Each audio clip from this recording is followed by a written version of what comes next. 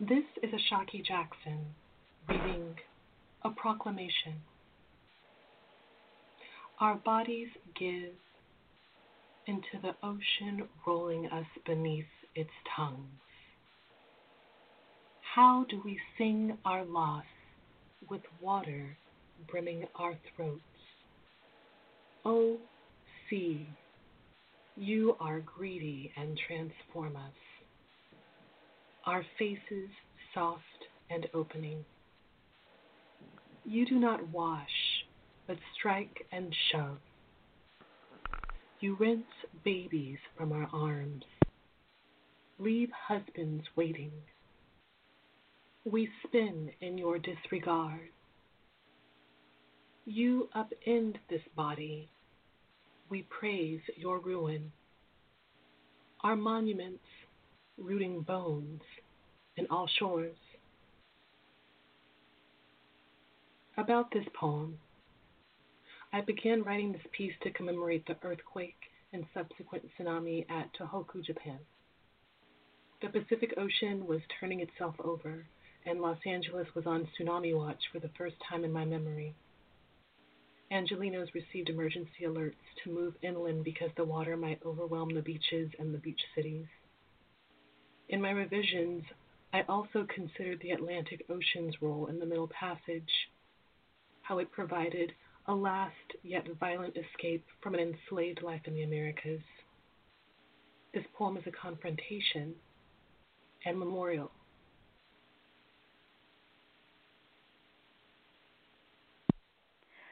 Good morning and welcome to Wanda's Picks, a Black Arts and Cultural program of the African Sisters Media Network. And that was a poem I got in my mailbox this morning from Ashaki Jackson. I think it's called A Poem a Day. And I just thought, perfect. I think we could start our show off with that. And we are so excited to have Donna Lisa Fisher, Dr. Donna Lisa Fisher, also known as the Deaf Professor, in the studio with us. Good morning, Donna Lisa. Good morning, Wanda. Thank you. And we also have Dion Bennett, Dr. Bennett, another anthropologist, and I'll read your bios in full after we get a chance to say hi to each other. So thank you so much, both of you, for getting up early on this day, this heavy day, 9/11, to talk about Tupac and black women and hip-hop and maybe the anniversary of the uprising at Attica State Prison. There's so much we could talk about. Bea Richards, whose centennial is this year. She made her transition on Monday. And then we've got the 16th Street bombing and the 4 little girls that were killed and all the children that were injured and traumatized. Yeah, this is a really heavy weekend. So thank you for joining us to talk and sort of unpack some of these ideas and feelings that people that are swirling around that maybe they don't have language for.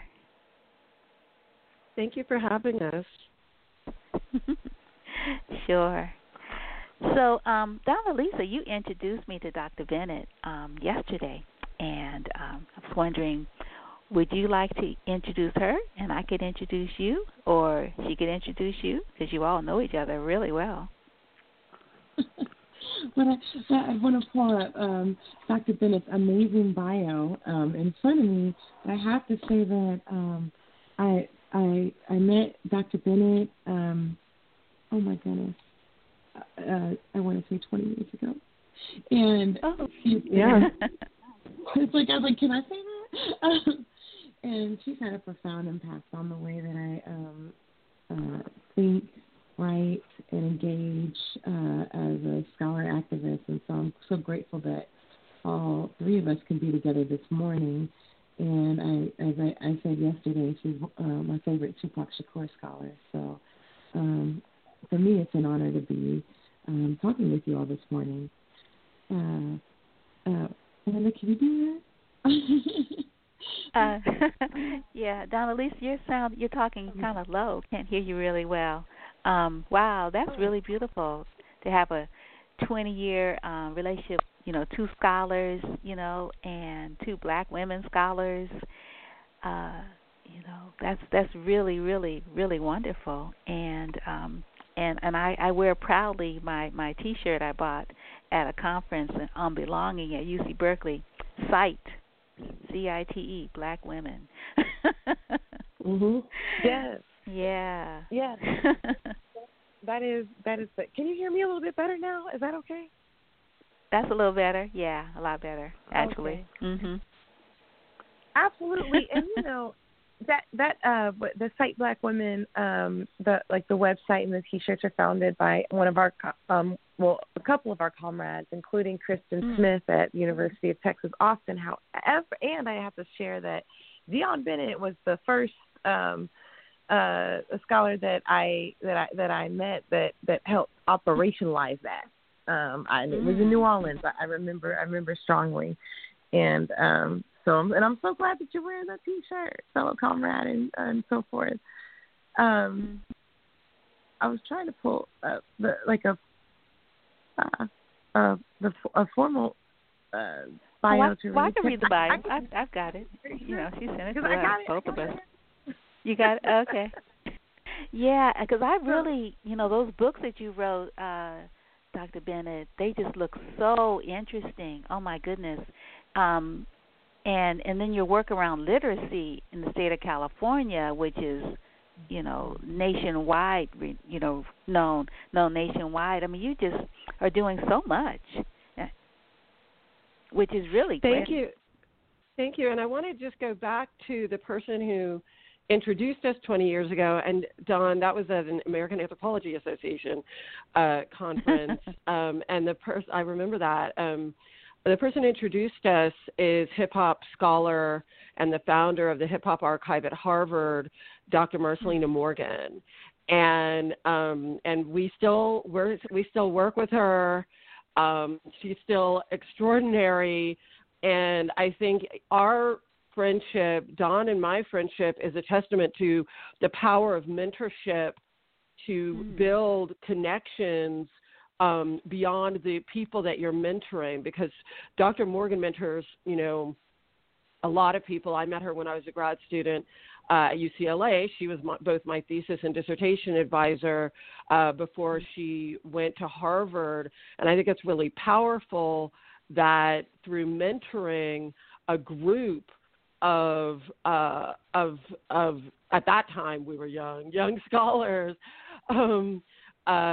what she did was she didn't just develop our careers, she developed our relationships with each other, and she helped us to develop community. So never underestimate the power of your mentorship, not just, I think often we talk about mentorship only in terms of, professional advancement. And it's so much, deeper and more powerful than that. We both consider Dr. Morgan a friend and a close friend. And so just really, our friendship is a testament to the power of mentorship to take people so many different directions. So I just wanted to shout out to Dr. Morgan and the Hip Hop Archive at Harvard. Yes, Thank you for doing that. Yeah, because I see her name in both your bios, and I didn't understand. That's right. The relationship, and I didn't That's even know right. that she was still with us. I thought, that. Yeah. Oh, that's she's wonderful. Not very old. Of course, she's still with us. She's still here. Kicking what and taking names. Right. Yes.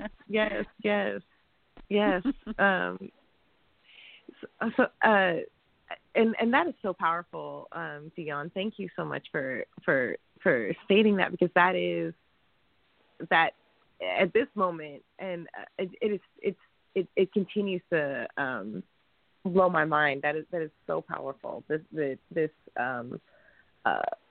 making pathways, making ways out of no ways, creating something grand out of nothing, and like the poem that we heard to an extent when we first logged in, there's been these waves. And so here we have Dr. Bennett continuing mentoring multiple cohorts of scholars continuing this tradition, and myself and Wanda, you do that as well. It is, this is so powerful. Oh my goodness. Should I share Dr. Bennett's bio or? Yeah, sure. Go ahead. Dion Bennett holds a PhD in anthropology from the University of California, Los Angeles, where she studied in the psychocultural studies and medical anthropology program. She graduated magna cum laude with a BA in anthropology and literature from Yale University. She's an assistant professor in the African American Studies Department at the City University of New York City College of Technology. She's an associate director of the Hip Hop Archive and Research Institute at Harvard University Hutchins Center. She was previously the Institute's director of Gender Studies and Social Advocacy and has been affiliated with the Institute since its founding in 2002 by Marcelina Morgan, PhD. She was previously the director of the African American Studies program at the University of Detroit, Mercy. She has been a fellow of Harvard University's W.B. Du Bois Institute for African and African American Research and the Ford Foundation and the UCLA President's Office. Her book, The Souls of Black Folk, Romantic Love in African American Culture, will be published by the University of North Carolina Press. She has been published in the Du Bois Review and Daedalus with co-author Marcelina. I was like, thank you. Yeah, that's a tricky one. Daedalus, I got it now. With co-author Marcelina Morgan, PhD. She is the author with photographer Matthew Jordan Smith of Sepia Dreams, a celebration of Black achievement through words and images, and co-editor of Revolutions of the Mind, Cultural Studies in the African Diaspora Project. She has worked in the entertainment industry as a television writer, research, and segment producer, and an experience she applies to her research and pedagogy.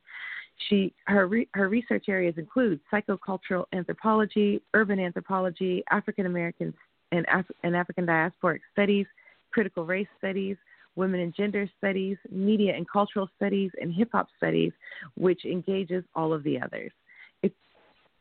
Thank you, Dion. Thank you so much for joining us this morning.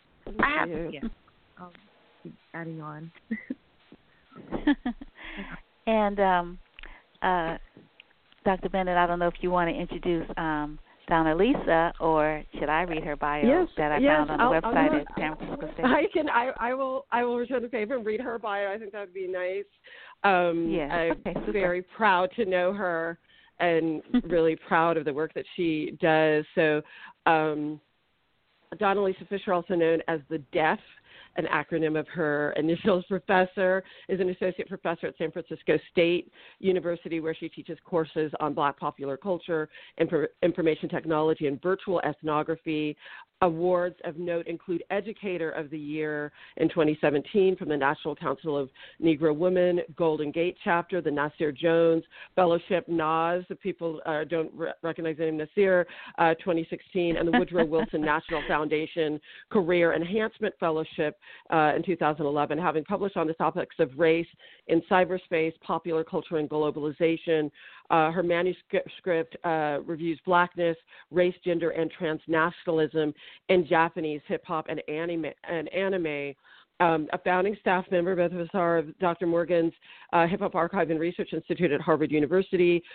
Fisher is also an associate director. The two of us are both the associate directors of the archive. And the archive houses her Japanese hip-hop collection, including Nihon Style, a film about an annual hip-hop festival in Japan that she co-produced with filmmaker Bianca White. She has published articles about her research concerning race and gender politics in both global and local hip-hop. At San Francisco State, she co-directed the Bay Area Hip-Hop Research and Scholarship Project with the famous Davy D. Cook, which was awarded the Cesar Chavez Institute's Community University Empowerment Grant. And before that, Dr. Fisher traveled throughout the world and in the U.S., utilizing hip-hop as part of a social movement strategy, and co-founded the National Hip-Hop Political Convention with Bakari Kitwana and many others in 2002, which has held a number of conventions since that time. The academic perspective from which Dr. Fisher writes is unique in that she has had the opportunity to experience hip-hop's heterogeneity as a window to understanding racism and globalization. She has extended family members that have been professional and renowned artists, and her youth activism was inspired by hip-hop art. She was part of a pioneering group of scholars to write dissertations on subjects that included hip-hop as part of their analytic interests. And for Fisher, hip-hop is professional, personal, and political. And I'm so proud to know her.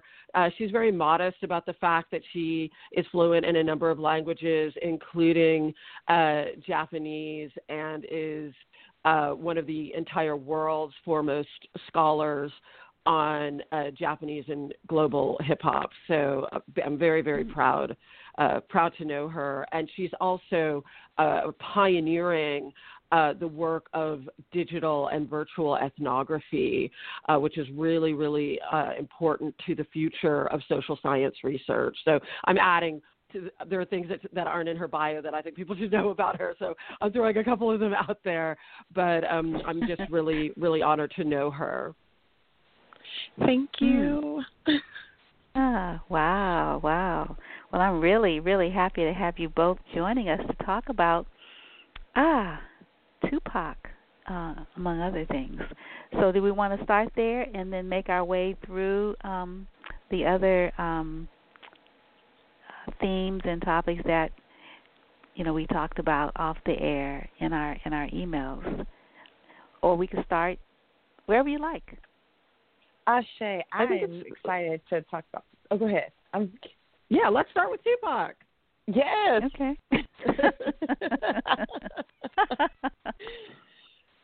Woo. So he was, Tupac was killed when he was 25 in 1971, and or 1996. 1996. 1996. Yep. Sorry, 71 was Yes. Attica. Right. Sorry, got all Yes. these dates running in my mind. Yes, and and the anniversary is the 13th, which is this Sunday. And I just thought it was really something that the day that he was killed was on the day of, many years later, the day that the Attica uprising happened around protesting the treatment of people who are incarcerated, were treated any old kind of way, as if they weren't human beings. And then what happened there, that mass was really terrible, and what happened to Tupac was equally terrible. And people love Tupac, and he really made an impact on the young people. And I was reading your review of the play, the musical, that did make it here. I just kept on thinking it's got to come to California, and it didn't. I was so disappointed because I didn't catch it. The musical that was based on his poetry From a Rose That Grew in Concrete. And so I was wondering if you could talk a little bit about Tupac and his impact on American culture, but also on world culture. Is this for me? Who are you directing it to? Take it first. Whoever wants to take it first.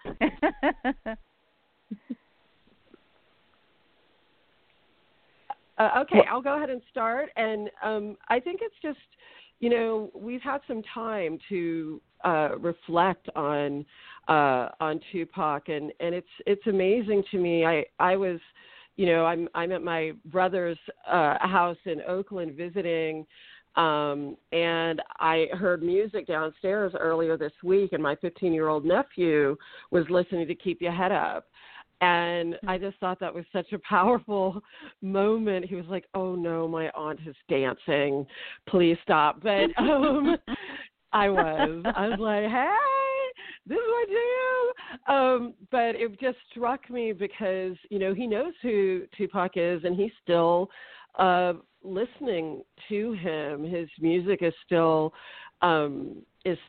making a mark, not only on the the music industry, but on the consciousness of people and young people. And I think that's part of the power of his voice and his words and his art, and also his presence. I don't think, there are very few people in world culture who have that kind of charismatic,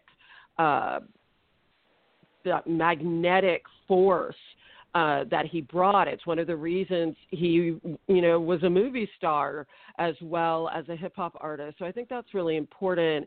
And I think one of the reasons he's still powerful and still so meaningful to people, and I often talk about this as an important dynamic of hip hop culture in general, but I think he symbolizes it, is I often argue with my students. I teach a class on hip hop culture, and I often suggest to my students, they're always open to disagree with anything I say, which is I think their work as intellectuals, but I often argue to them that one of the things that makes hip hop so powerful, both in the United States and globally, is that it's one of the few cultural spaces in which men of any race, but but certainly centralizing here, Black men, but any men, are allowed to express the full range of their emotional humanity while still retaining the status of their masculinity. And I am a avowed Black feminist. I am not invested personally in, the status of masculinity. I think it can be quite damaging to people of all genders, including men. But I recognize that masculine status is really important to a lot of men. In some cases, for many men, it can feel like the only form of power they have. So to be able to have one's full emotional humanity and maintain the status of one's identity as a man is a really unusual and really powerful combination. And I think it's one of the things that draws people to hip hop. I think it's something that draws women to hip hop too, because I think for Black women, we are both masculinized and emotionally dehumanized as well. So hip hop is a space in which we can express our full emotional humanity and still maintain our power. And I think that's true, across genders, but it's very, very unique and unusual for men to have that kind of a space. And I think one of the reasons hip hop is that space, I think it always was. We can go back to early hip hop and the message and what Grandmaster Flash and the Furious Five were able to do to assert both masculinity and humanity at the same time. But I think Tupac is really the figure who really throws that door open and creates a space, a massive room for the emotional humanity of men of all races and for Black people to live with their power. And I think that's one of the reasons he remains so powerful, because he was so masterful at doing that. But I think we're all living in that space. We're all breathing the air that was created from him creating that space. And I think that's one of the reasons he remains so powerful. So that's one of the things I think I always like to kind of recenter that power of his art, because I think it's so important. I don't think we get a J. Cole or a Kendrick Lamar or even, a Drake being all in his feelings. We don't get that space for that wave of artists if Tupac doesn't do that foundational work of creating that space in the last century. Mm-hmm. Woo, yes, absolutely. I wish that my snaps could be heard. Maybe they can. Yes. Yeah, we can hear your absolutely. snaps. Yes. And that exactly as what as Dion has observed and theorized. How Tupac remains, you know, he created that foundational space, that legacy that that does help to produce this Kendrick Lamar and so forth. And I wanted to go back to something that remains profound for me, listening to Tupac all these decades, is exactly that vulnerability. How he of course has been lauded for his lyric writing, and how he brilliantly, like authors like Zora Neale Hurston, is able to create text that is complicated, how it signifies, how there's so much meaning. There's theory, there's philosophy, and imbued with that invokes these emotional reactions and helps the listeners do this simultaneous critical analysis, do the of the mind, and do this critical emotional work. I guess I want to reserve some space for us to talk about some of the compositions that have become these anthems for those inside and out, and those who don't necessarily claim to be within this hip hop framework, as a continuation of our diasporic Black arts and political movement. But I was listening last night to a song that always invokes tears, and I was thinking, I was like, oh, we can't play this on the radio. But it's one of those songs we don't necessarily hear, like Keep Your Head Up, or Holler If You Hear Me, or If My Homies Call, and so forth. And this song, if memory serves, it was on an album that was released after his death, and the song is called 16 on Death Row. And the way he writes the song, it's the rhythm is it has a tagline, Dear Mama.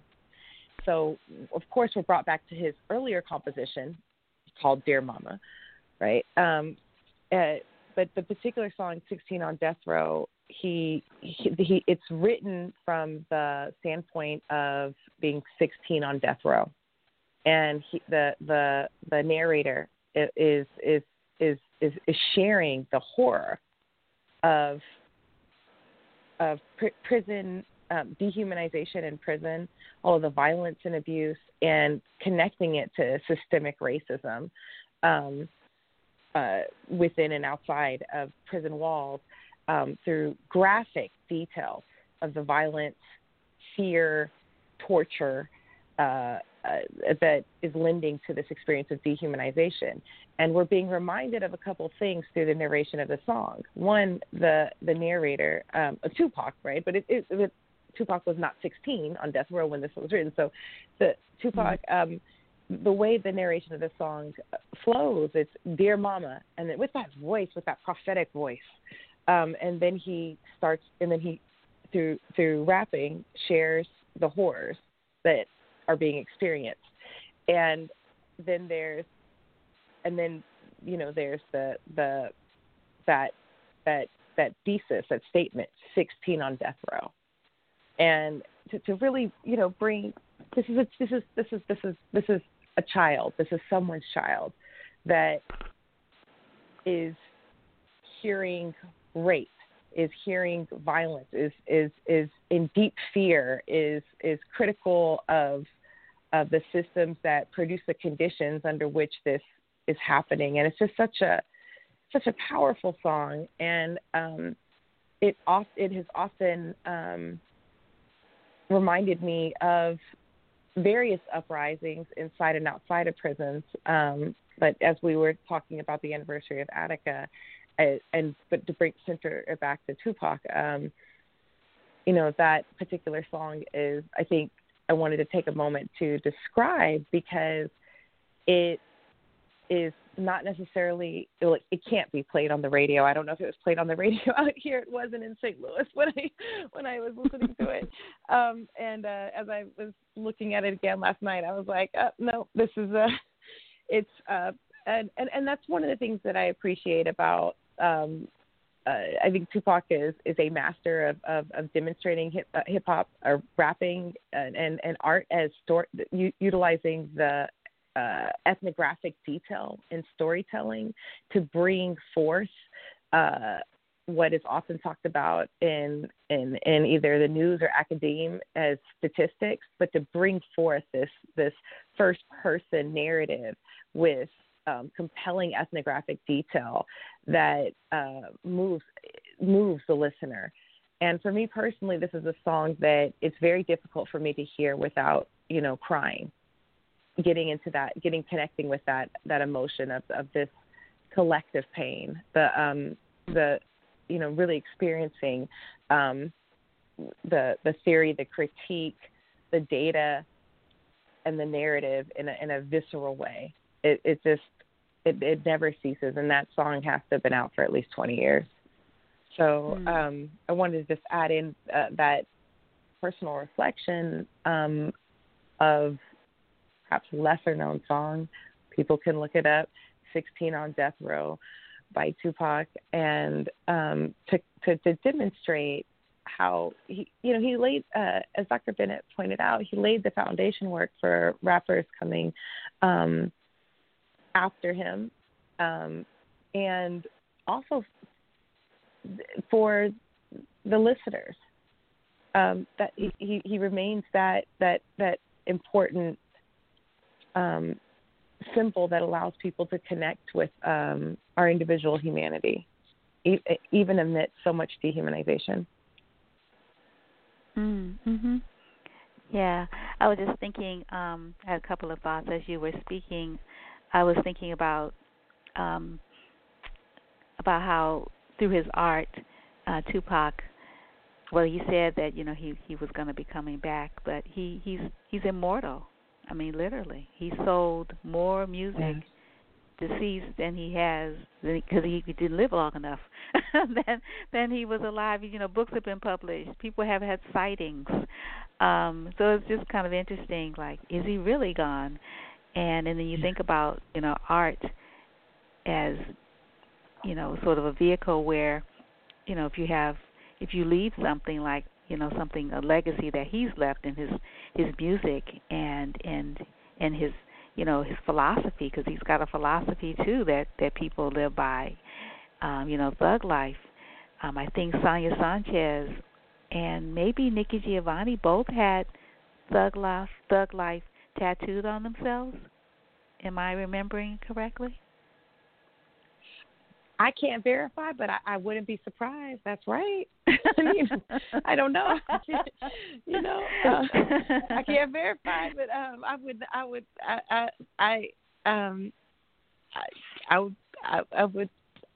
would say right on. And I think, yeah. I think it's really important, in case people who are listening don't know what Thug Life stands for. It is an acronym that is often framed as the hate you give little infants, and I won't say the F word, F's everyone. And like that, it's a psychological theory of social distress, you know, and the consequences of social distress. And I think, you know, it's just a really important theory. I think it's really interesting that just this year, Tupac Shakur's sister started a foundation to address mental health. Sakua Shakur, I hope I'm saying I'm saying her name correctly. So it's the Tupac Amaru Shakur Foundation, and I know Taraji P. Henson is involved.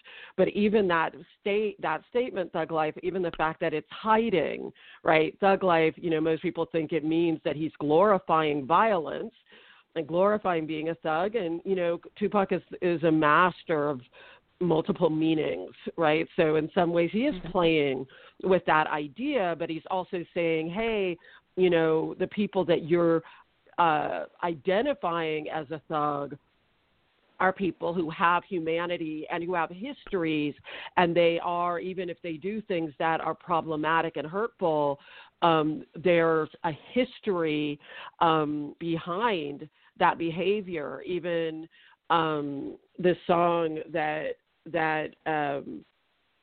the 16 on Death Row song that Don was mentioning before, I just want to warn people who look at the lyrics. He describes, a very violent sexual act, and then later in that same song, and again, not Tupac, the character, although Tupac had his own problems with being incarcerated for behavior related to sexual violence, but the character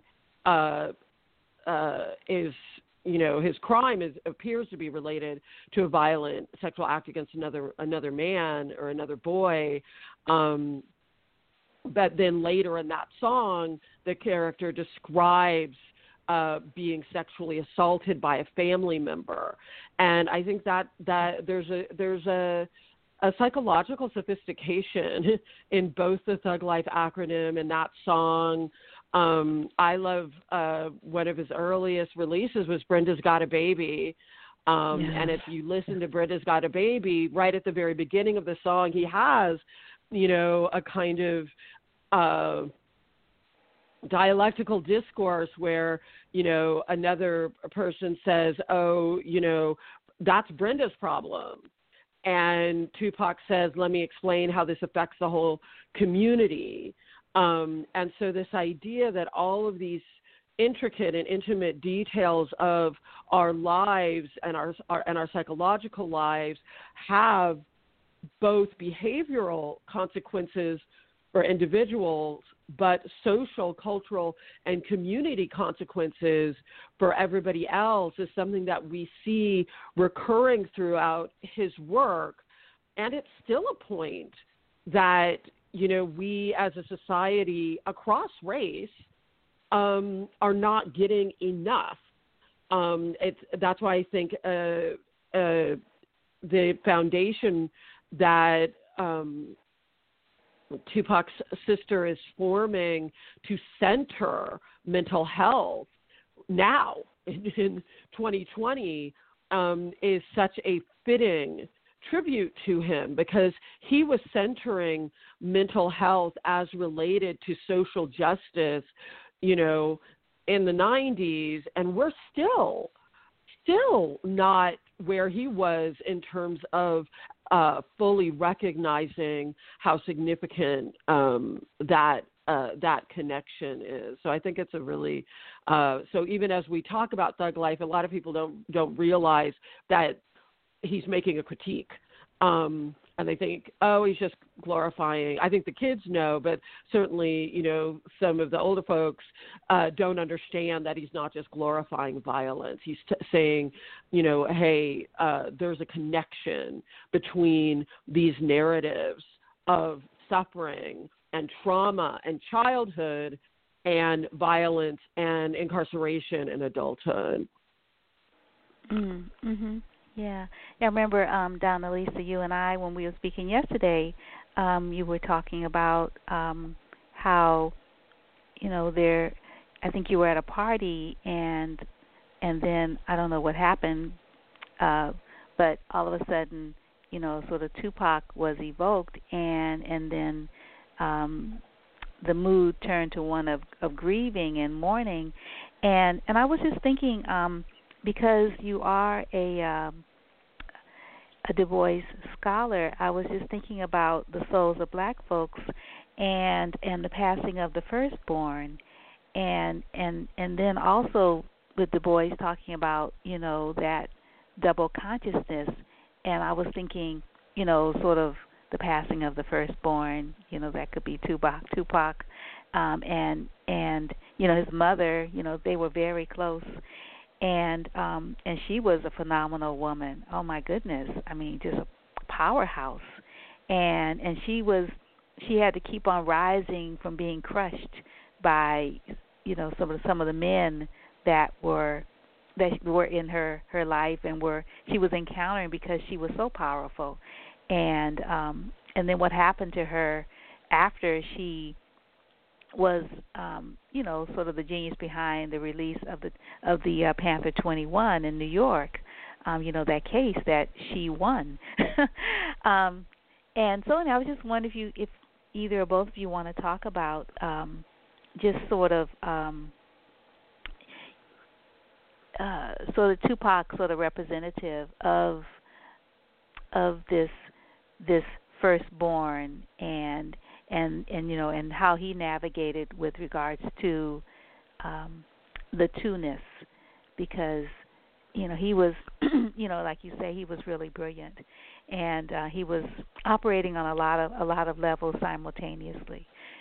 And I'm sure, you know, that it made it easier because he was a Gemini and I'm a Gemini, and we can do that kind of stuff.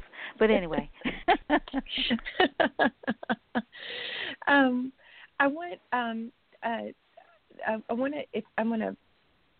do want to bring in Du Bois in here, but I want to pause for a second, Wanda, if possible, to note, certainly. yeah, when he a couple of things. When I learned. So it was 1996, and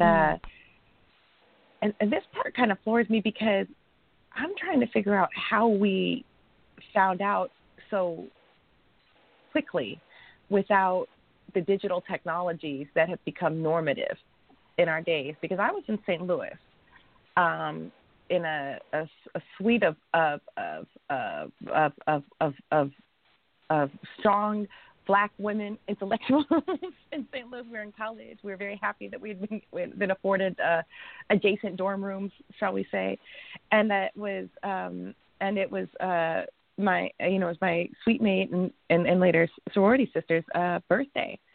I think that's why because I was trying to remember. We gathered for the occasion of her birthday, you know, maybe on a school night, and the news. You know, this celebratory moment, somehow, I don't know if we got a phone call, and it must have been on a landline, that he'd passed.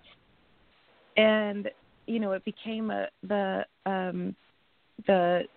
gathering became quickly a collective grieving in mourning. And I think as you and Dion have demonstrated brilliantly, that I don't even know that I could process this on that level until even this morning, and that perhaps because of Tupac's his poetics and his theory to connect with us on ways that we may not have been able to process at, say, 19 years old, that we centered with his passing and perhaps our own wounds, or and as well as the wounds of the people.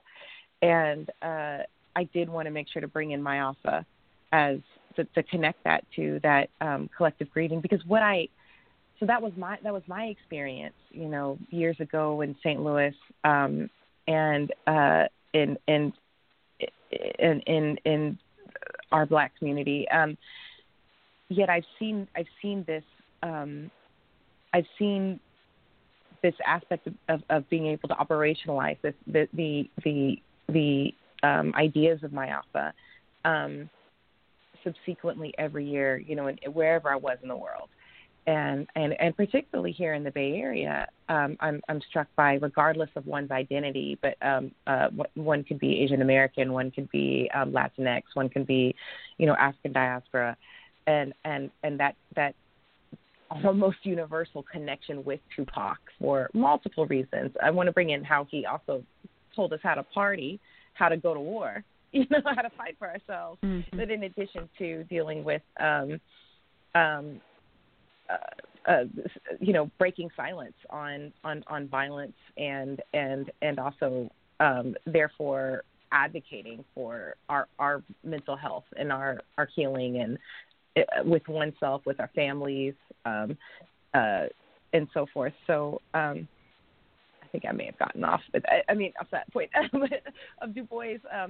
But I did hope to bring in that aspect of to try to connect, since my alpha is coming up it's the 25th anniversary coming up in a couple of weeks. I wanted to make sure to bring that in, even if later, and also to note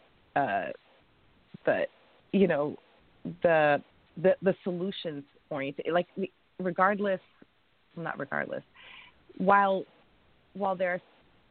Tupac's courage, his intellectual and creative courage, took us to very painful places, necessarily, that he also articulated hope, as was mentioned earlier, with Dion bringing up "Keep Your Head Up."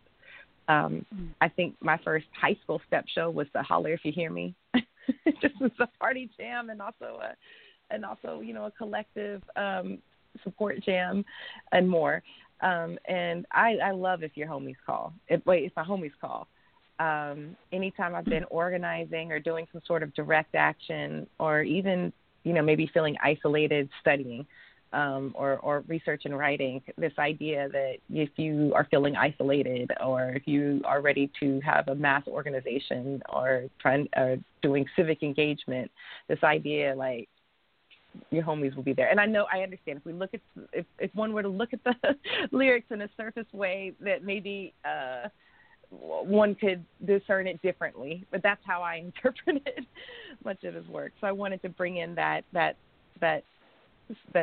solutions and celebratory and aspect of his work as well. And I guess to connect it to Du Bois, it's something we see Du Bois doing with many of his works, including Souls of Black Folks, where he discusses, actually to bring in double consciousness, but bringing in the lyric, the creative mastery, of souls, of sorrow songs, and explaining how the work that the art does, as well as articulating the theory that sets this intellectual legacy, this creative legacy, apart from anything ever seen at that moment in this geographial space. I may have been too esoteric. I want to go back to this point of Black women and what Dr. Fisher was saying about the women and the grieving.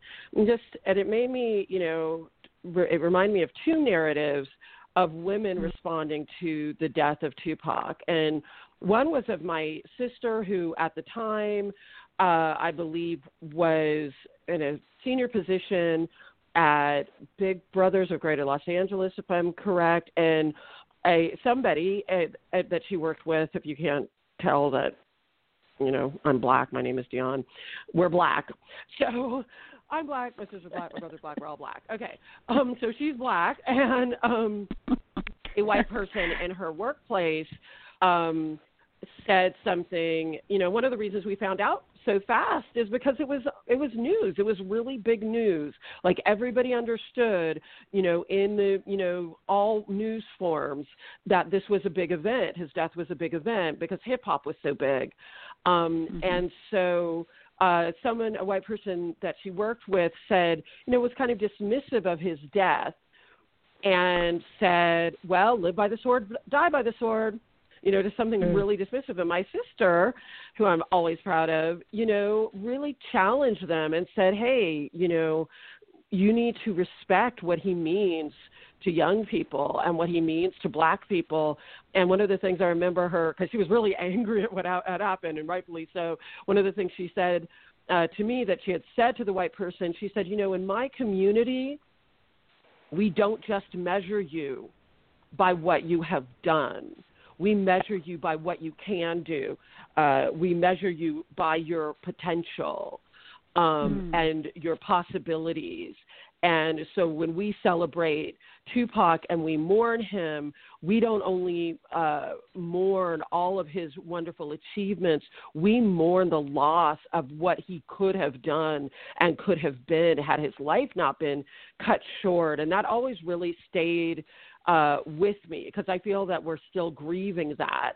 And the other story was a Black woman. I did, at the time, I think I was doing my dissertation research. I did my dissertation research at a Black poetry workshop called the Anansi Poetry Workshop in Los Angeles at the World Stage there. And we were meeting, and there was a woman at the time who was a middle-aged Black woman, a poet, and and we were absolutely mourning, like we were crying. And the woman said, I used to hate hip hop. She said, I have a teenage son, and this was back in the days of CDs. She said, if he brought a hip hop CD into my house, I would break it and throw it away. Like, she was really really opposed. She wasn't just uncomfortable. She physically destroyed hip-hop CDs, which to me is like sacrilege, but she did. And then she said one night she was out with her girls at the club. She was having a really, really hard time in her life, and Keep Your Head Up came on.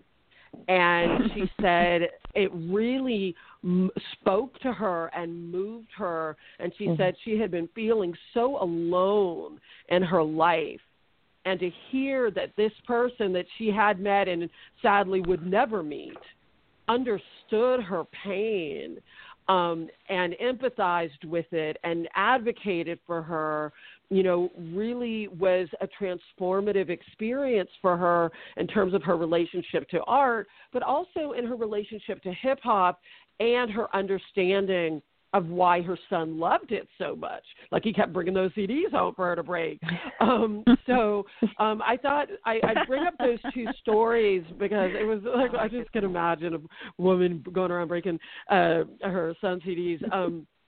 But I bring up those two stories because I think, I always come back to this kind of trilogy of Brenda's Got a Baby, Dear Mama, and Keep Your Head Up, as these songs that each in their own way are really speaking to Black women, and not only recognizing the humanity and the suffering of Black women and empathizing with that, but also advocating for us, standing with us and by us. And I want to say that doesn't take away from his Tupac's sexist lyrics, which he had plenty of and were problematic. It doesn't take away from his role, and he, claimed that he did not was not a participant in the sexual assault of a woman, but he said he stood by and didn't stop it. But he was, whatever his involvement was, it was like, deeply, distressing and problematic, and he went to jail for it. So I don't want to, we have to hold the complexity of him being, saying misogynistic things and doing misogynistic things, and at the same time being this very rare voice of advocacy and empathy for Black women. And we still don't have enough of those voices of men who advocate for and empathize with any women, any men doing that with any women, and any men doing that with Black women. So I think it's really important. And just to swing back around to double consciousness, and just again for people who aren't familiar, who read it 40 years ago, Du Bois describes double consciousness, and I'm quoting, looking at oneself through the eyes of another, end quote. And that idea, and specifically really looking at, he's referring to Black people looking at ourselves through the eyes of white people. And one of the reasons we still discuss Du Bois, he's one of the first readings of every class I teach, is because that concept of double consciousness is still, part of what we're battling and negotiating. If you get a chance to read Souls of Black Folk, it's online. Later in that same chapter, he writes about the importance of self-recognition and self-respect.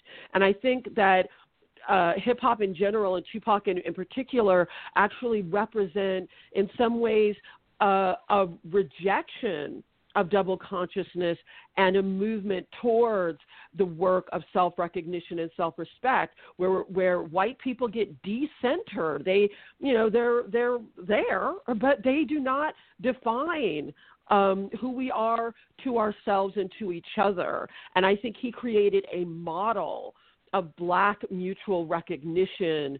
There's a term that's often used in Southern Africa, and it's becoming more global, called Ubuntu, which roughly translates in, I believe it's in Zulu, to I am because we are.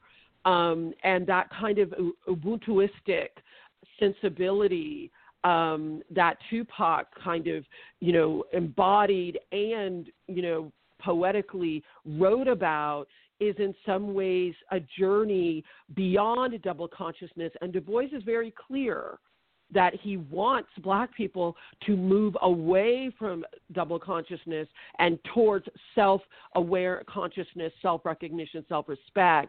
And I feel that Tupac embodied both as a person, as an artist, that particular movement. Mm. Yeah. Wow. Yeah, that is so true. Yeah, wow. Yeah, that is so true. And then thinking about Ubuntu is, I see myself in you.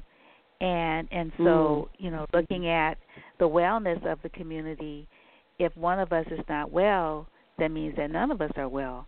So we have to do things so that if someone is not well, that we make the person feel better, so then we can all be well together. But I like the idea of, decentering,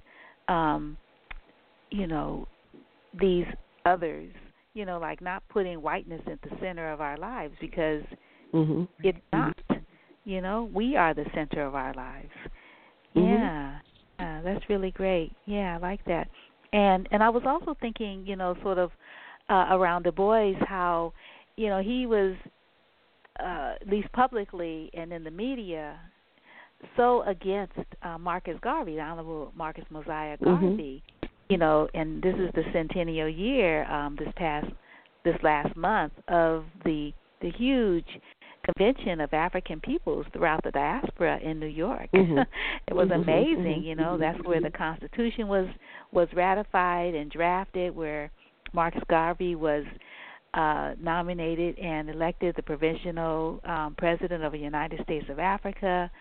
That's where the song was sang, and the flag, and just thinking about how Du Bois and Garvey were both, honored and sort of held in high esteem by President Nkrumah, and Du Bois ended up leaving this country and settling in Ghana, West Africa. And so I always see it sort of like him coming full circle. If Garvey would have lived as long, they could have actually maybe changed the way that the West, had projected them, so far as the perception of them being at odds with one another, as opposed to having similar goals for our people. But I wanted to ask you also to talk a little bit about the whole thing around grief and the firstborn. And because when how Du Bois writes about his first, how he was he wasn't a father, and so when he got a son, he sort of had a child. He became another person because of that relationship. He grew into something that he couldn't have grown into outside of having a child.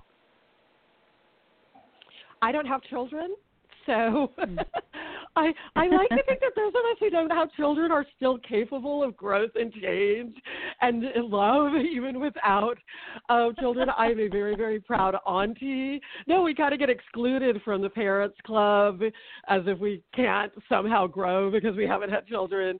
So I'm in the proud aunties club. So I will not speak to the parenting role since I don't occupy that role. Mm-hmm. Yeah, and there's this thinking about I'm trying to figure out how to say this succinctly. But as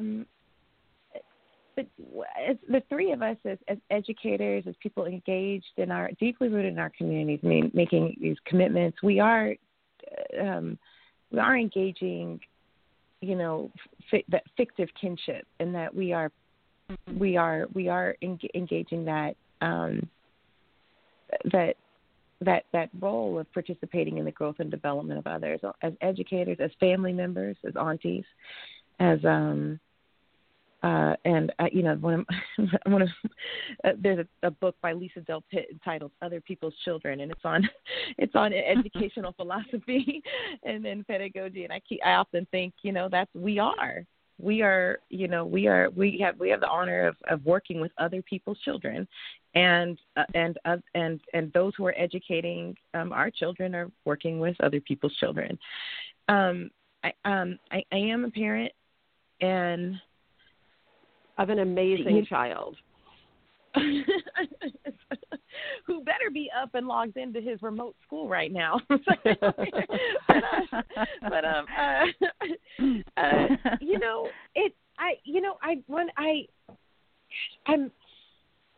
I engaging the text. I really want to go back and center on that text right now. Like I really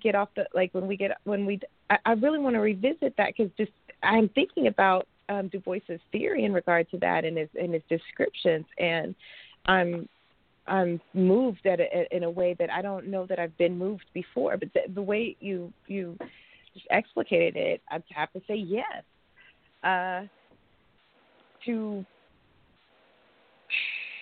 To have a part of yourself, metaphorically, I mean, to emerge. Wanda, could you tell me again, like what you said? Could you restate the words again? There's something I wanted to say about that. Was the passing of the firstborn? Or yes, and yeah, and I just thought about Tupac. That we're talking about how there was so much grief around his passing. I mean, he didn't go without a whisper. I mean, he didn't. Mm-hmm. He went when he was no longer in this particular realm. It was noticed when he made his transition, perhaps because of the suddenness of it and how it was violent. I mean, we haven't talked about the violence. It was violent. We talked about the trauma. Mm-hmm. Mm-hmm. But there's trauma because there's violence. There's trauma because black bodies don't have space to grow and be safe and to thrive. They can carve space out, but in any time, it can be invaded, or it can be taken away, or we can be said, "Oh, you don't belong there." So the whole idea of of having this firstborn no longer here. Du Bois talks about just his heart. He's just so grieving. I mean, he has a daughter, I think, later on, but that space that his son occupied, that firstborn, people talk about how, you have another child and that child will fill that space. Like, no, not really. People don't fill spaces. No. When somebody's gone, they're gone, right? That's why, in African tradition, if you have another child, that child lives for that child that preceded him or her until that child spiritually tells their sibling, I'm good. You've done everything I wanted to do if I had lived. Now you can just have your own life. You don't have to live my life too. I think that's so beautiful. when a sibling will do that for his departed sibling. And I'm thinking about how Du Bois is speaking to, this. There's this personalized reflection, and then also bringing it to a theory of for people, in that whether one is that a biological, a parent or parenting, or what we say in anthropology, fictive kin, doing that work. There's a part of ourselves that's out there in the world, in a world that has declared war on this vulnerable human spirit, and that is a pain. That is immense fear. I'm thinking about the conditions and the time 100 years ago that Du Bois was talking, and when we think about all of the violence, all of the structures, all of the precarity, I don't know that I have the words to describe the context briefly right now, but I'm connecting with that fear, and that's something that we are still experiencing, in that regardless of education, location, network access to perceived support and power and spiritual strength, at any moment, the state, white supremacy, there's a number of different factors that can enact pain and violence on one's child, and then there's also, obviously, I'm not talking about and there's also these other factors that stop our children before they're born or at birth, that is much described, and I'm seeing that as good, but not able to really talk about it. I don't know. I think it ties into the Black Lives Matter movement in a lot of ways. It's funny. I was just talking to my students yesterday. They're very interested in Black Lives Matter, and one of them was mentioning that Trayvon Martin's mother is running for office, and you have one of the mothers of the movement is already a congresswoman, and one of the reasons the mothers of the movement are so powerful is because they represent our collective fear for our children, our fear that they will be murdered. Like, we're not just afraid, something bad could happen. It's like, no, we are afraid that our children will be murdered. And I say "are" because, I consider my students my babies. I don't tell them that, but that's how I feel. Like, I'm looking out for you. Like, our children will be murdered by the state. And so I think it's really, I think that fear, throughout the book, so it's a Black book, including that chapter. I mean, even that chapter is an allegory in which the firstborn son are the collective Black dead, right? Yes. I mean, it's his son, but it's an allegory for the entire Black community. And he even describes this idea of the son is free, that where the survivors are still enslaved, but the son is free. And I realized we didn't, just to bring it back to also the Attica Uprising, I just want to remind folks that the Attica Uprising came from incarcerated people in 1971 protesting the dehumanization that they were experiencing. And, when all the shots were fired and, both incarcerated people and guards were dead, it was outside state actors who, in all likelihood, were responsible for most of the deaths, including the deaths of the guards. And, I think even that story makes me think of what's happening now with the Black Lives Matter protests, where you have these protests, we have the Black Lives Matter movement, but white people are starting to die, right? White people are starting to be, assaulted and killed either by representatives of the state in the form of police, or people who, vigilantes who fancy themselves, representatives of, whatever white supremacist state fantasy that their, evil world that they are living in.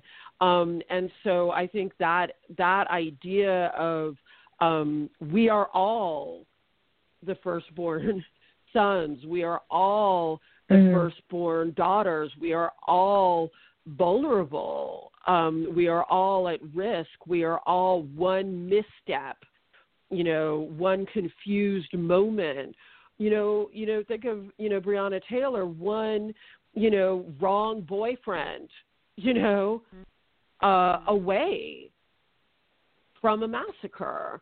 And I think that's kind of the idea of, to me, I read it, that piece as what would it look like if we, all treasured each other and valued each other as if we all were the firstborn son. So I'm a thirdborn daughter. I have an older brother who is the firstborn son, who I adore, and I think, and I used to complain to my parents, I'm like, look at all these beautiful pictures of him, and here's a crazy picture of me, like clearly pooping, like why don't I have these beautifully lit baby pictures? My brother was this gorgeous baby, and there are these beautiful pictures of him being gorgeous, but what if everybody was treated like the firstborn son?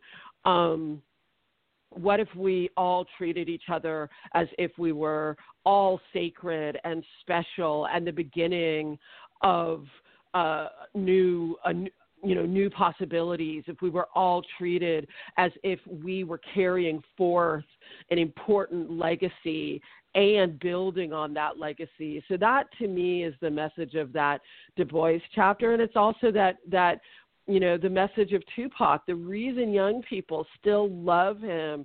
There are lots of reasons, but one of them is that he said clearly to them in his lyrics, you are special and sacred, and your emotional humanity is important. He, not always, but in many contexts, treated young Black people as, the special child that should be honored and celebrated and protected. And, we still feel that love from him through his art. And so that's how I kind of see that connection. We are all the firstborn and sacred and special child. Yeah. Wow, that's really, really beautifully said. Yeah, and really encourage people to read it too. It's really, really a beautiful chapter in the book. I was wondering, we're a little over, but if you all have time, I have time. I want to know if we wanted to maybe bring in James Baldwin, and then maybe talk a little bit about some other important issues that are happening presently that people should be aware of, like registering to vote and voting, and completing the 2020 census if they have not done so. And what aspect? James Baldwin is a big subject. What aspect of James Baldwin were you thinking about?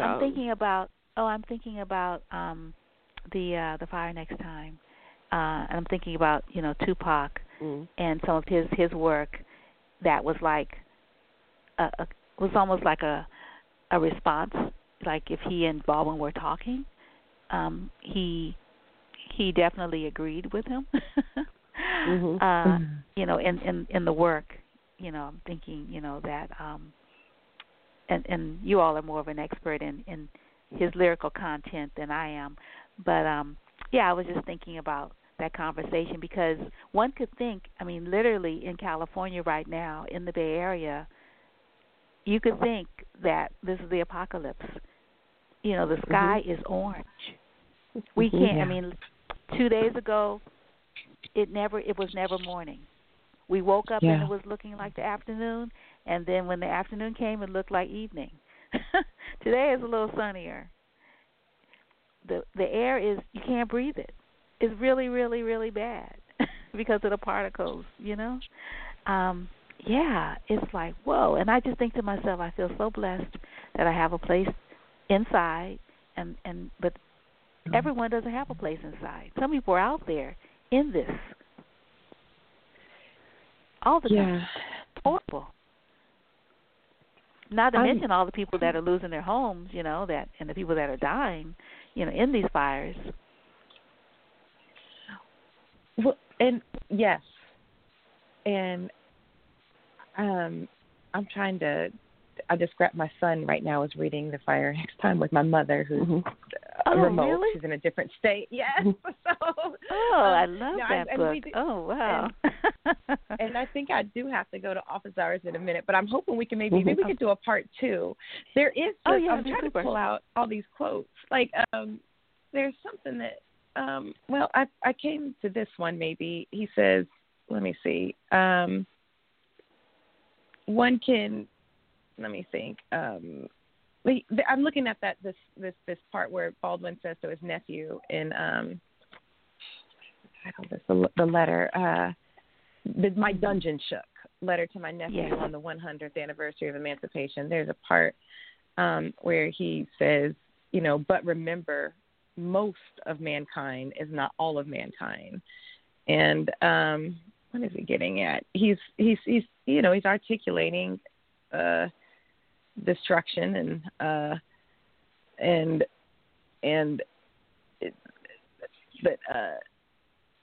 the lack of innocence, or even those who claim to be innocent are complicit in the crime. These crimes against humanity, these crimes against Black people, and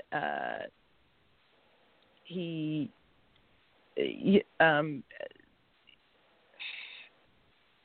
know, oh goodness, we do need to have this. But I really appreciated, you know, goodness. Well, here's another quote. Try to imagine how you would feel if you woke up one morning to find the sun shining and all the stars aflame. There's much here. I think when my son first started reading this work, I did actually utilize hip hop artists to you know, help pique his interest. And he's continued with that metaphor when he talks, you know, about it. When we talk about it, he talks about Baldwin's flow, Baldwin's philosophy, situates him somewhat within Afro-pessimism, and this strength that, and I see hope. I see hope there. I'm trying to bring this to Tupac because, well, my son. Oh, sorry. Please. Oh, I just wanted to, just in that this the rest of that piece is, and I'm just going to read it. When he says, if you woke up and all these things had changed, and I'm just quoting, and I just want to point out, letter to my nephew, James Baldwin did not have children. Still extraordinary. You don't have to be a parent to grow. Yes, he was. So he writes the letter to his nephew who he loves. He says, any upheaval in the universe is terrifying because it so profoundly attacks one's sense of one's own reality. Well, the Black man is functioned in the white man's world as a fixed star, as an immovable pillar, and as he moves out of his place, heaven and earth are shaken to their foundations. And I feel like it's so prophetic. So that's Letter to My Nephew. It's available online. That's an excerpt from it. But I think it's prophetic. Like the Black Lives Matter movement right now is a representative of Black people moving out of the designated place of the whipping post and, shooting target for white people. And, it's making, people feel that, power is shifting, and they are correct. Power is shifting. And as we kind of close out, I do want to kind of recenter the elections and the census. It's so important. We're all here in the Bay. I live in New York, but I'm in the Bay Area right now. And yes, it did. It looked like we were on Mars. I was so confused. I was like, oh my gosh, is this really happening? But certainly one of the reasons it looked like that, one of the reasons, California is on fire right now is because unaddressed climate change problems, so these are things that are important. The census affects how many resources are distributed to all communities. It's one of the reasons that the current administration has been fighting so hard to prevent people from completing it, because they want to prevent people from getting both the economic resources they need and the the political resources they need. And so one of the things I try to remind people is that many of these things that people kind of try to talk about, Black Lives Matter and the protest movement, as if it has nothing to do with the election, as if, the election is just about white people. And it's like, no, whether we like it or not, elections have consequences for Black people. Elections will have consequences for how policing is done. Elections will have consequences for how mass incarceration proceeds. One of the things that will wake up, no matter who's president, in January, we are going to be dealing with the consequences of all of these judges that the Trump administration put into place for another generation. And we will be paying a high price. Many of these judges are racist judges. We will be suffering because of elections. So I think it's really important, especially now when we're less than 2 months out from the election, to really challenge this idea that elections don't affect us, or that there are no consequences, or that the consequences are for white people somewhere else and not for Black people in our house. The elections have consequences for Black people in our homes, if we are lucky enough to have homes. They will have consequences for Black people who do not have homes. So they have consequences for everybody. And one of the ways, if we want to shake the foundations so that we can build a better one, one of the ways, not the only way, it's just one. We have to use all of our tools. But one of the tools is filling out the census, and another tool is our vote, because our vote says you can't ignore us, you can't silence us, and you are accountable to us. And I don't think we can say that enough, but we can't say that with the force that we need if we don't use the votes that we have, especially if we are in a state where formerly incarcerated people can vote. So I think it's just really important to never let elections get whitened in a way that makes us throw away our power, because we can't afford to throw away any of our power, and we can't afford to throw away a single vote. Mm-hmm. Heaven and earth are shaken to their foundations. Mm-hmm. Yes. Mm-hmm. Yeah, definitely. Considering, our history and our ancestors, that they gave their lives so that we could be educated and so that we could participate in this democracy, even though it's not perfect, we still need to participate because we need to be functioning on multiple levels. We work the system. Mm-hmm. Yeah. Yeah, I'm sorry to interrupt. Also, it's important, as you were saying this, I just felt compelled to say, we need to stop acting like white people built this democracy and, we were just off, picking cotton somewhere. No. First of all, it was honorable, enslaved labor was obscene, but we did the work honorably while preserving our lives and the lives of our families. So I'm not dismissing that labor, but African Americans are founding mothers and fathers of our country and our democracy. Enslaved people were nation builders. Certainly free people and people who are able to become free were certainly in whose names we know. But all of that labor that was done by enslaved people was nation-building labor. The abolitionist movement was a democracy-building movement. Women's suffrage, and this year we're celebrating the 100th anniversary of the women's vote, which many people forget. Black women were actively involved in the women's suffrage movement. Many people forget that Du Bois and Frederick Douglass supported women's suffrage when most white men did not. We built this country. We built this democracy.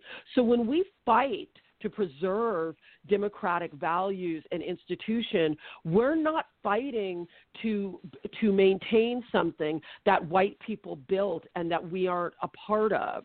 We are fighting to honor the labor, including the enslaved labor of our ancestors. And I think it's so important for us to totally reclaim that narrative of nation building and democracy building, because it is ours. And we need, and when we don't vote, we dishonor it, and we dishonor our ancestors. Right, I totally agree. I have been hosting a car caravan around Lake Merritt on the first and third Fridays. We start at Our Lady of Lourdes Church, and so it's been really working out well, because the last time we went around, the first Friday was the Labor Day weekend weekend. So I put on my window, Black labor built this country. Amen. And and the signs, they kind of stay in my car. I have them on all the windows when we're going around the lake, and then I take off the ones that are kind of blocking my view and just have the two in the back for the rest of the month or until the next 2 weeks. So definitely people need to realize that we have a central role in the development of this nation. If we hadn't been here, Western culture, not to mention the United States, would not be what it is, because we built it, all of it. Yep. Every last bit of it. And I'm so happy that, the reparations bill passed in California. All we need, the governor just needs to sign it. And the one that's in the federal government, I don't know where it is, but hopefully it'll get signed soon, so we can start figuring out how we're going to get compensated for what our ancestors did. Thank you, Wanda, and thank you for bringing up the caravan as well. And thank you, Dion, for centering it. What's up with the fire this time? Yes, the new fire. Thank you so much for including me, both of you, in this conversation and in this work, the important work that you're doing, Wanda. It's a wonderful platform that you have created, and I'm so grateful and honored that you allowed me to join you today. Oh, thank you both so much for joining us. I was wondering, do you all want to leave with a favorite song, quote, something? I'm going to play, I uploaded If My Homie Calls for you, Donna Lisa. And I uploaded Keep Your Head Up for you, Dr. Bennett. So when you're gone, I'm going to be playing those songs for you. Oh my gosh, that's wonderful. That's wonderful. It is true. It is it's such an honor. Dr. Dion Bennett is, as you all could hear, is my favorite Tupac Shakur scholar, and so much more. Thank you for breaking it down. I mean, really reciting these passages from these books, teaching our folks and doing the direct action. You too, Wanda Sapir, creating the art, teaching our folks, doing the direct action. I do look forward to a part 2, and I can't wait to hear it. That is, I was about to say, keep your head up for Dion, and that is my song for Homies Call. That is my song, and yeah. I so think we're gonna play from Brenda's Got a Baby. The part that I referenced was someone says, that's not our problem. That's up to Brenda's family, and Tupac says, well, let me show you how it affects the whole community. And I think that's important. Be aware of how everything that we do and experience affects the whole community, and that community is worth saving and defending and growing. Yes. Nice. Well, thank you both so much. And so we're gonna start with Keep Your Head Up, and we're gonna close out with If My Homie Calls. So thank you both so much, and we'll definitely be in touch so we can have another conversation soon. I would love that. Thank you very much for your work. Oh, you're quite Thank welcome. you. And I'm looking forward to reading your books. And Donna Lisa, finding out more about your scholarship. Wow, this has been really fabulous. All right, y'all. I'm gonna see y'all at the Caravan and at my Alpha. All right. Okay, cool. All right. Yeah. Friday. 12 to 1. Peace and blessings, both of you. All right. You too. Thank Bye-bye. you so much. Bye. You're welcome. Bye.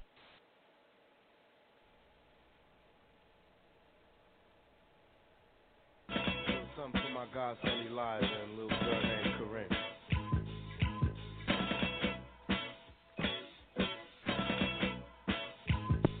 Say the blacker the better, the sweeter the juice. I say the darker the flesh and the deeper the roots. I give a holler to my sisters on welfare. You rock in, if don't nobody else care. And I know they like to beat you down a lot. When you come around the block, brothers clown a lot. But please don't cry, dry your eyes, never let up. Forgive, but don't forget, girl, keep your head up. And when he tells you you ain't nothing, don't believe him. And if you can't learn to love you, you should leave him. Cause sister, you don't need. And I ain't trying to gas you up, I just call them how I see. You know what makes me unhappy? That when brothers make dates and leave a young mother to be a past. And since we all came from a woman, got our name from a woman, and I came from a woman.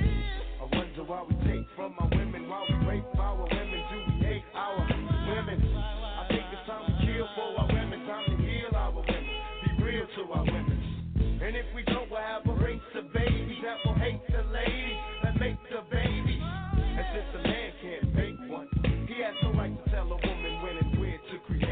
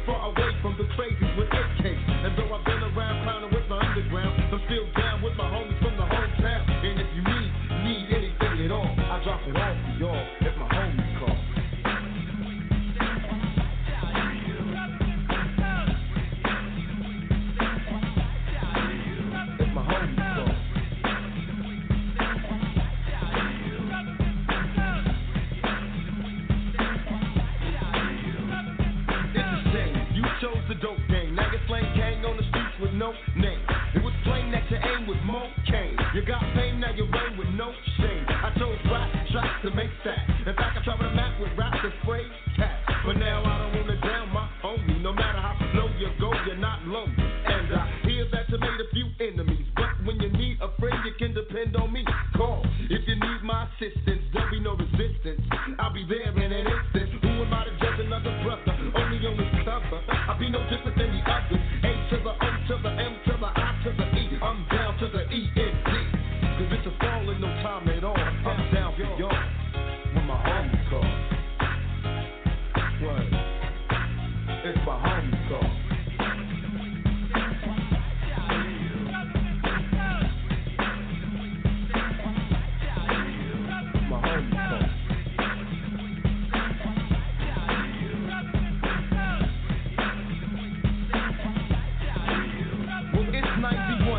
Kinda swell now, but I hear that you're going through some hell, pal.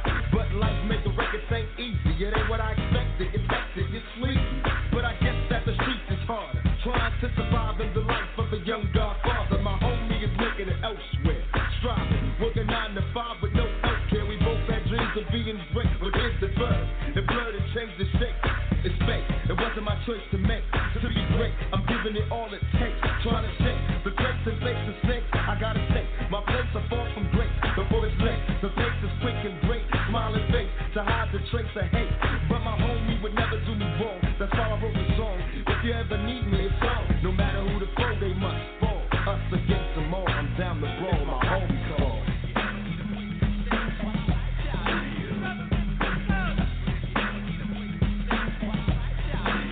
It's my homie call.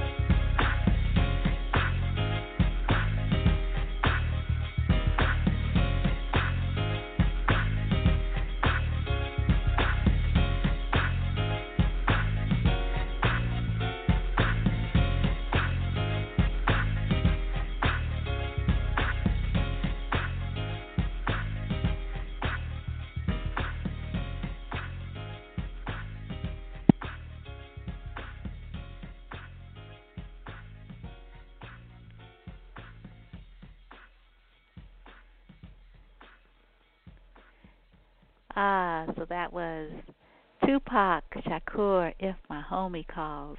That's a nice one. I don't think I've ever heard that one before. And it was really, really wonderful speaking to the two scholars this morning, Donna Lisa Fisher, also known as DEF professor at San Francisco State, and Dr. Dion Bennett, professor of where is she a professor? This is professor in the African American Studies Department at City University of New York, New York City College of Technology. Wow, what a wonderful, wonderful conversation about our dear brother Tupac Amaru Shakur and what he represents and what he represented to all of us. And so I'm going to close out this set with The Rose That Grew from Concrete, which is features a lot of great folks, and Nikki Giovanni is one of the folks that sort of pulled this together, and she's in it as well. And I played it before because I really like it, and I might have to play something else because I'm trying to pull up Bea Richards reciting her piece, A Black Woman Speaks, and so anyway, it's going to take a minute for me to do that. So I might have to play some other music in the meantime. But first we're going to start with The Rose That Grew from Concrete.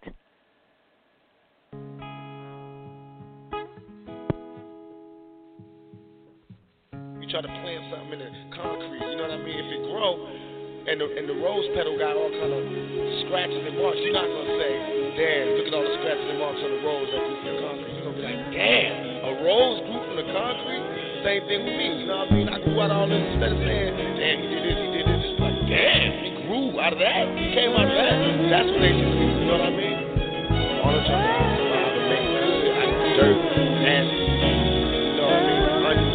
Unbelievable lifestyle they gave him, which I think.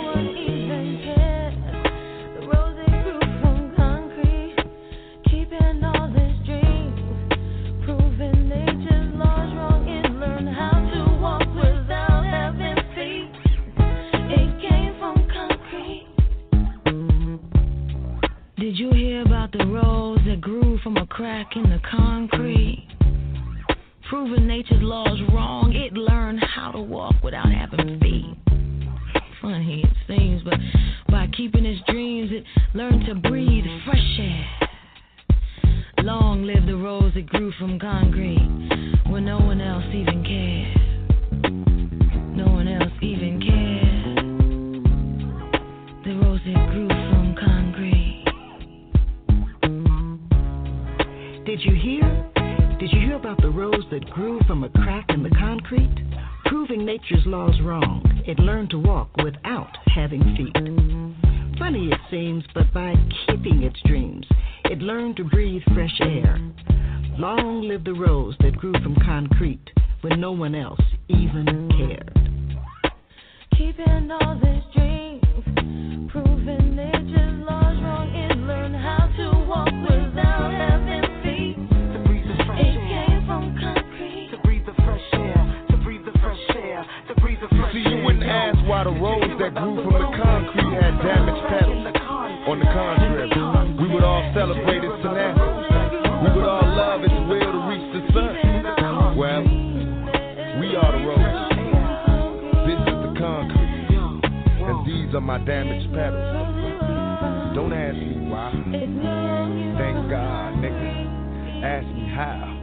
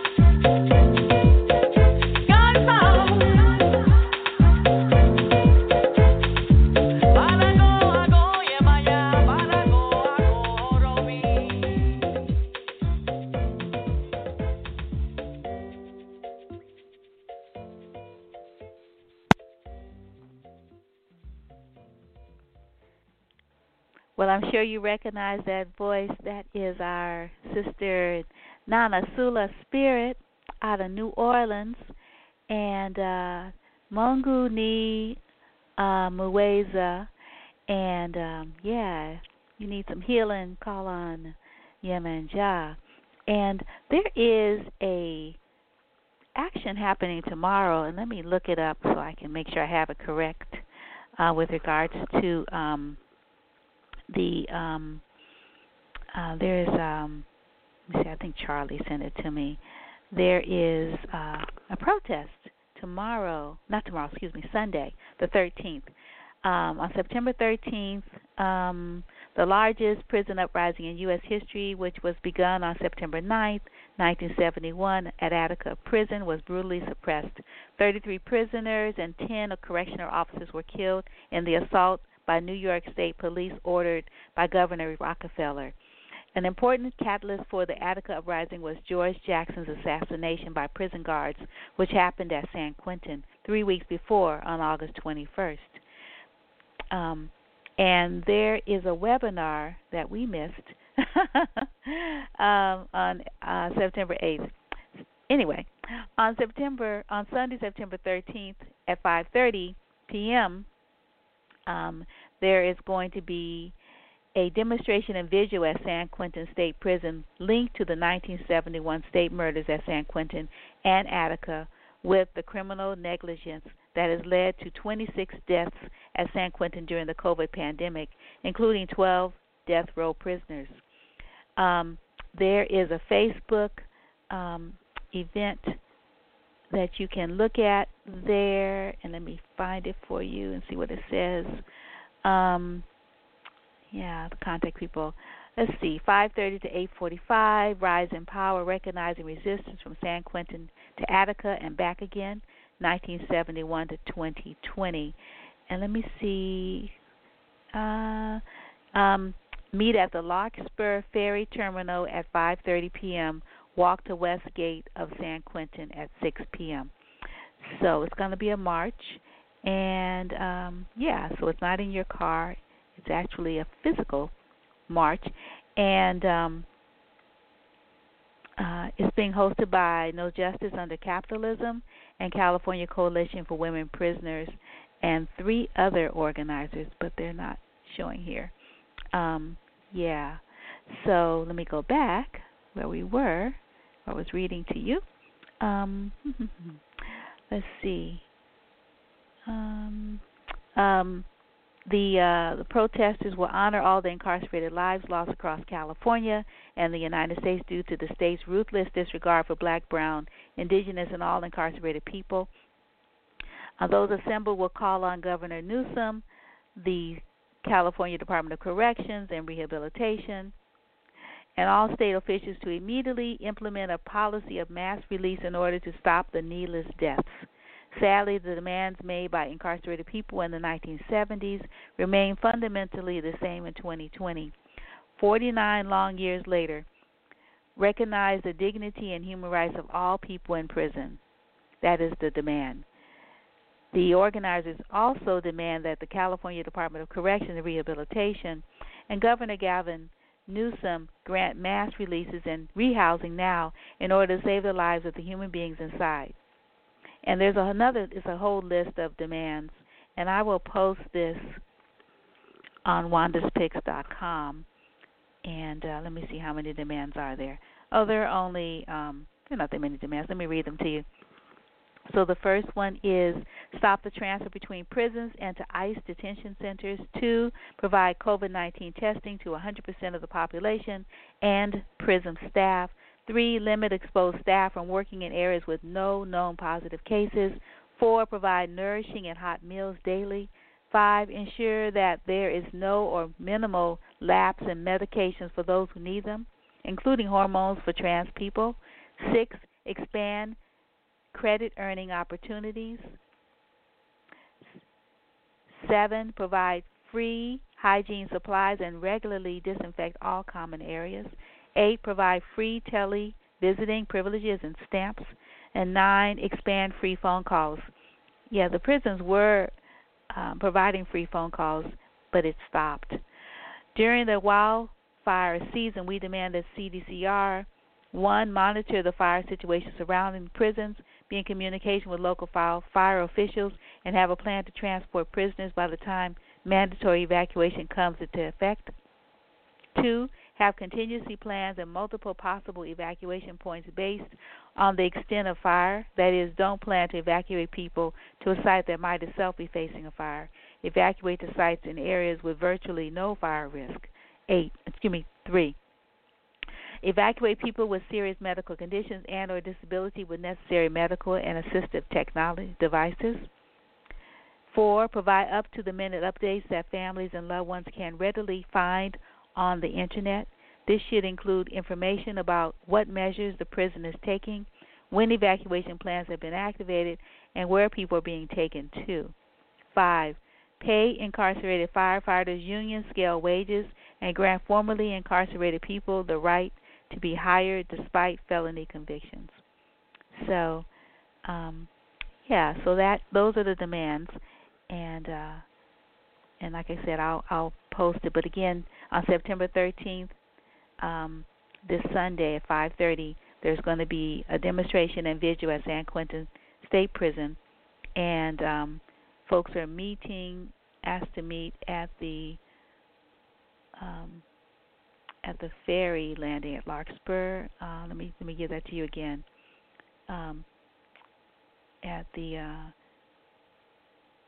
just a second. Meet at the Larkspur Ferry Terminal at 101 East Sir Francis Drake Boulevard at 5:30, and then people are going to walk up to the West Gate at 6 p.m. and there's going to be a demonstration and a vigil. So that's that. And now I'm going to play Bea Richards, A Black Woman Speaks, and this is Bea Richards, activist, phenomenal woman. Activist, poet, playwright, teacher, director, movie star. She's reciting her wonderful work, A Black Woman Speaks. And her birthday was July 12th, I think, this year. I know it was July. I'm just doing this from memory. Let me see, July 12th, I think. Let me see. Bea Richards. Yeah, I am such a fan of Bea Richards' work. July 12th. She was born in Vicksburg, Mississippi, and she had to get out of there so that she didn't end up getting killed. So she came to California and didn't have anyone here, and just made a wonderful life for herself, and lived to be 80 and returned home and passed away there. Sold her house. And you can watch this really wonderful film, Bea, A Black Woman Speaks, by Lisa Gay. Lisa Gay, I think Lisa Gay Hamilton, but let me just make sure. Yeah, Lisa Gay Hamilton, who played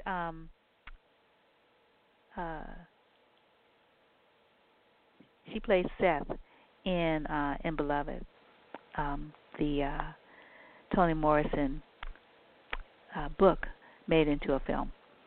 So anyway, here is Bia, A Black Woman Speaks. Peace and blessings, everyone. It is right that I, a woman black, should speak of white womanhood. My husbands, my fathers, my brothers, my sons die for it, because of it, and their blood, chilled in electric chairs, stopped by hangman's noose, cooked by lynch mob's fire, spilled by white supremacists' mad desire to kill for profit, gives me that right. I would that I could speak of white womanhood as it will and should be, when it stands tall in full equality. But then, womanhood will be womanhood, void of color and of class, and all necessity for my speaking thus will be past, gladly past. But now, since it is deemed a thing apart, supreme, I must in searching honesty report how it seems to me. White womanhood stands in blooded skirt and in slavery, reaching out adulterous hands, killing mine and crushing me. What then is this superior thing that in order to be sustained must needs feed upon my flesh? How came this horror to be? Let's look to history.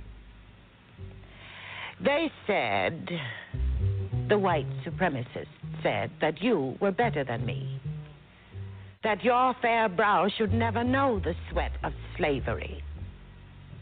They lied. White womanhood, too, is enslaved. The difference is degree.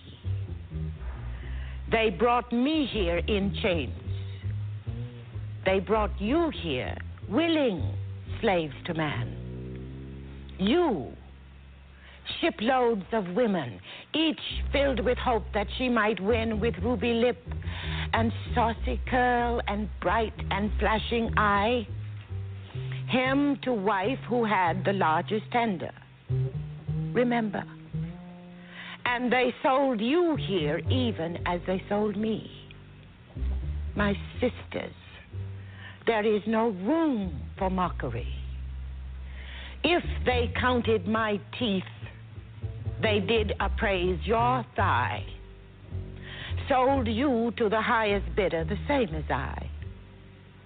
And you did not fight for your right to choose whom you would wed, but for whatever bartered price that was the legal tender. You were sold to a stranger's bed in a stranger land. Remember? And you did not fight. Mind you, I speak not mockingly, but I fought for freedom. I'm fighting now for our unity. We are women, all. And what wrongs you murders me and eventually marks your grave. So we share a mutual death at the hand of tyranny. They trapped me with a chain, the gun. They trapped you with lying tongue. For lest you see that fault, that villainy, that robbed you of name, voice, and authority, that murderous greed that wasted you and me. He, the white supremacist, fixed your minds with poisonous thought. White skin is supreme. And therewith brought that monstrous change, exiling you to things. Changed all that nature had in you wrought of gentle usefulness. Abolishing your spring, tore out your heart, set your good apart from all that you could say, think, feel, know to be right. And you did not fight, but set your minds fast on my slavery, the better to endure your own.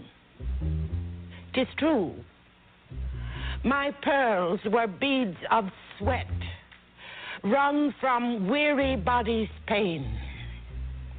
Instead of rings upon my hands, I wore swollen, bursting veins.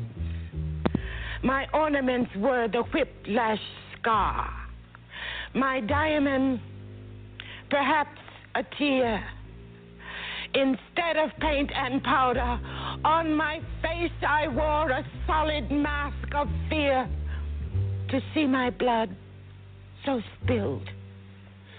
And you, women, seeing, spoke no protest, but cuddled down in your pink slavery and thought somehow my wasted blood confirmed your superiority.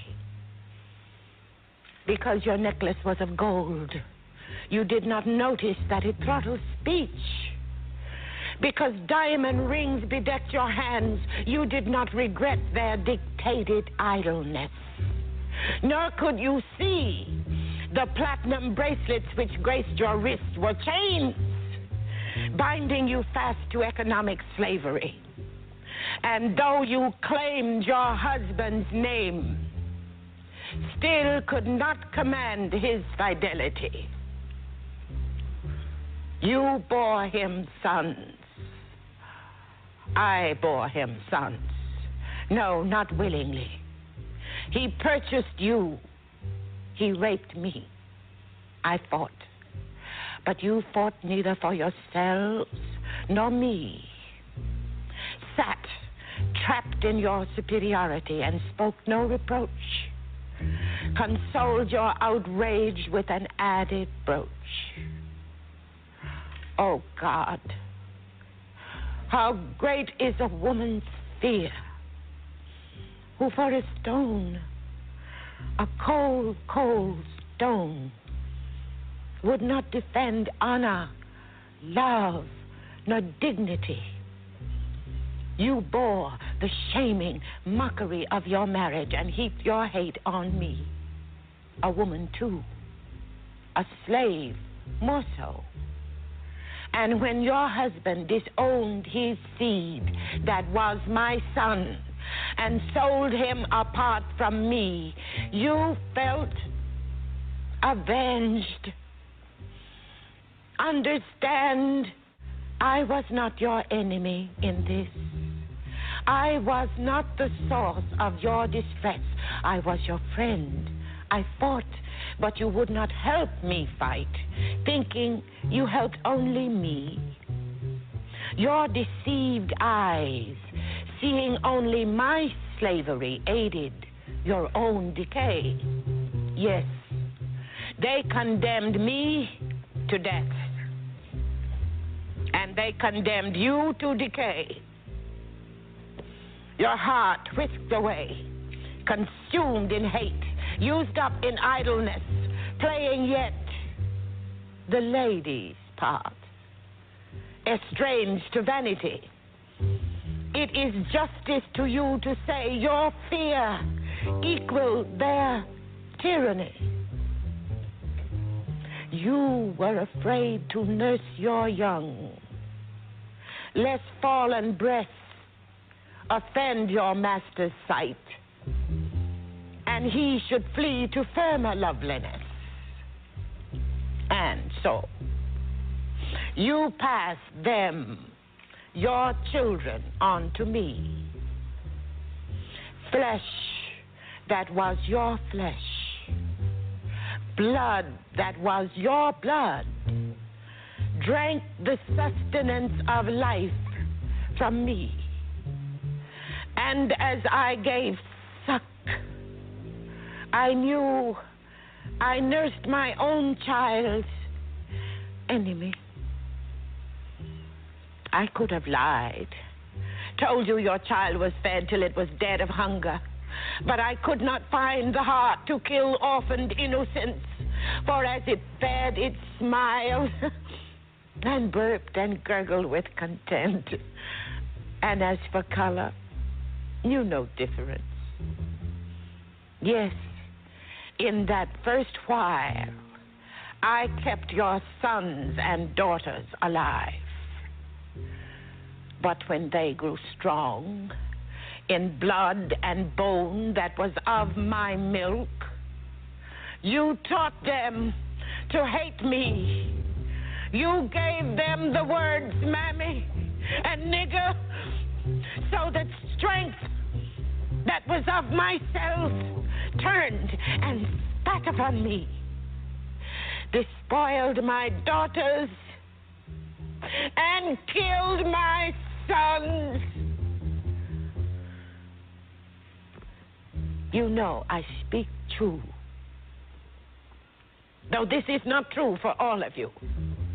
When I bestirred myself for freedom and brave Harriet led the way, some of you found heart, played a part in aiding my escape. And when you made your push for freedom, my sons fought at your son's side. My husbands and brothers, too, fell in that battle where Crispus Attucks died. It is unfortunate that you acted not in the way of justice, but to preserve the Union. And, of course, for dear, sweet pity's sake. Else how came it to be as it is with me today? You hated slavery, yet abhorred equality.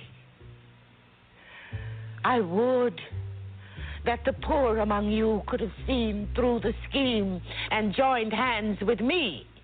Then we, being the majority, could long ago have rescued our wasted lives. But no, the rich, becoming richer, could be content, while yet the poor had only the pretense, and sought through murderous brutality to convince themselves that what was false was true. And so with Ku Klux Klan and fiery cross and blooded appetites, set about to prove that what is right, forgetting their poverty.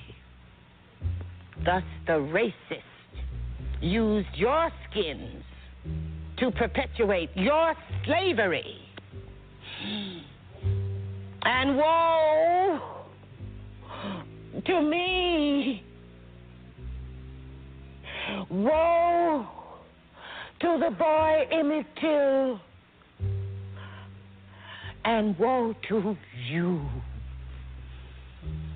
It is no mistake that your naked bodies on the calendars announce the fatal dates. This is what they plan for you. This is the depravity they would reduce you to. Death for me, and worse than death for you. What will you do? Will you fight with me? White supremacy is your enemy and mine. So, be careful when you talk with me. Remind me not of my slavery, I know it well, but rather tell me of your own. Remember, you have never known me. You've been seeing me as white supremacy would have me be. But I will be myself, free. Justice, peace, plenty for every man, woman, child who walks this earth. This is my fight. If you will fight with me, then take my hand, that our land may come at last to be a place of peace and human equality. For there is love, there is the serpent, and there is the dove.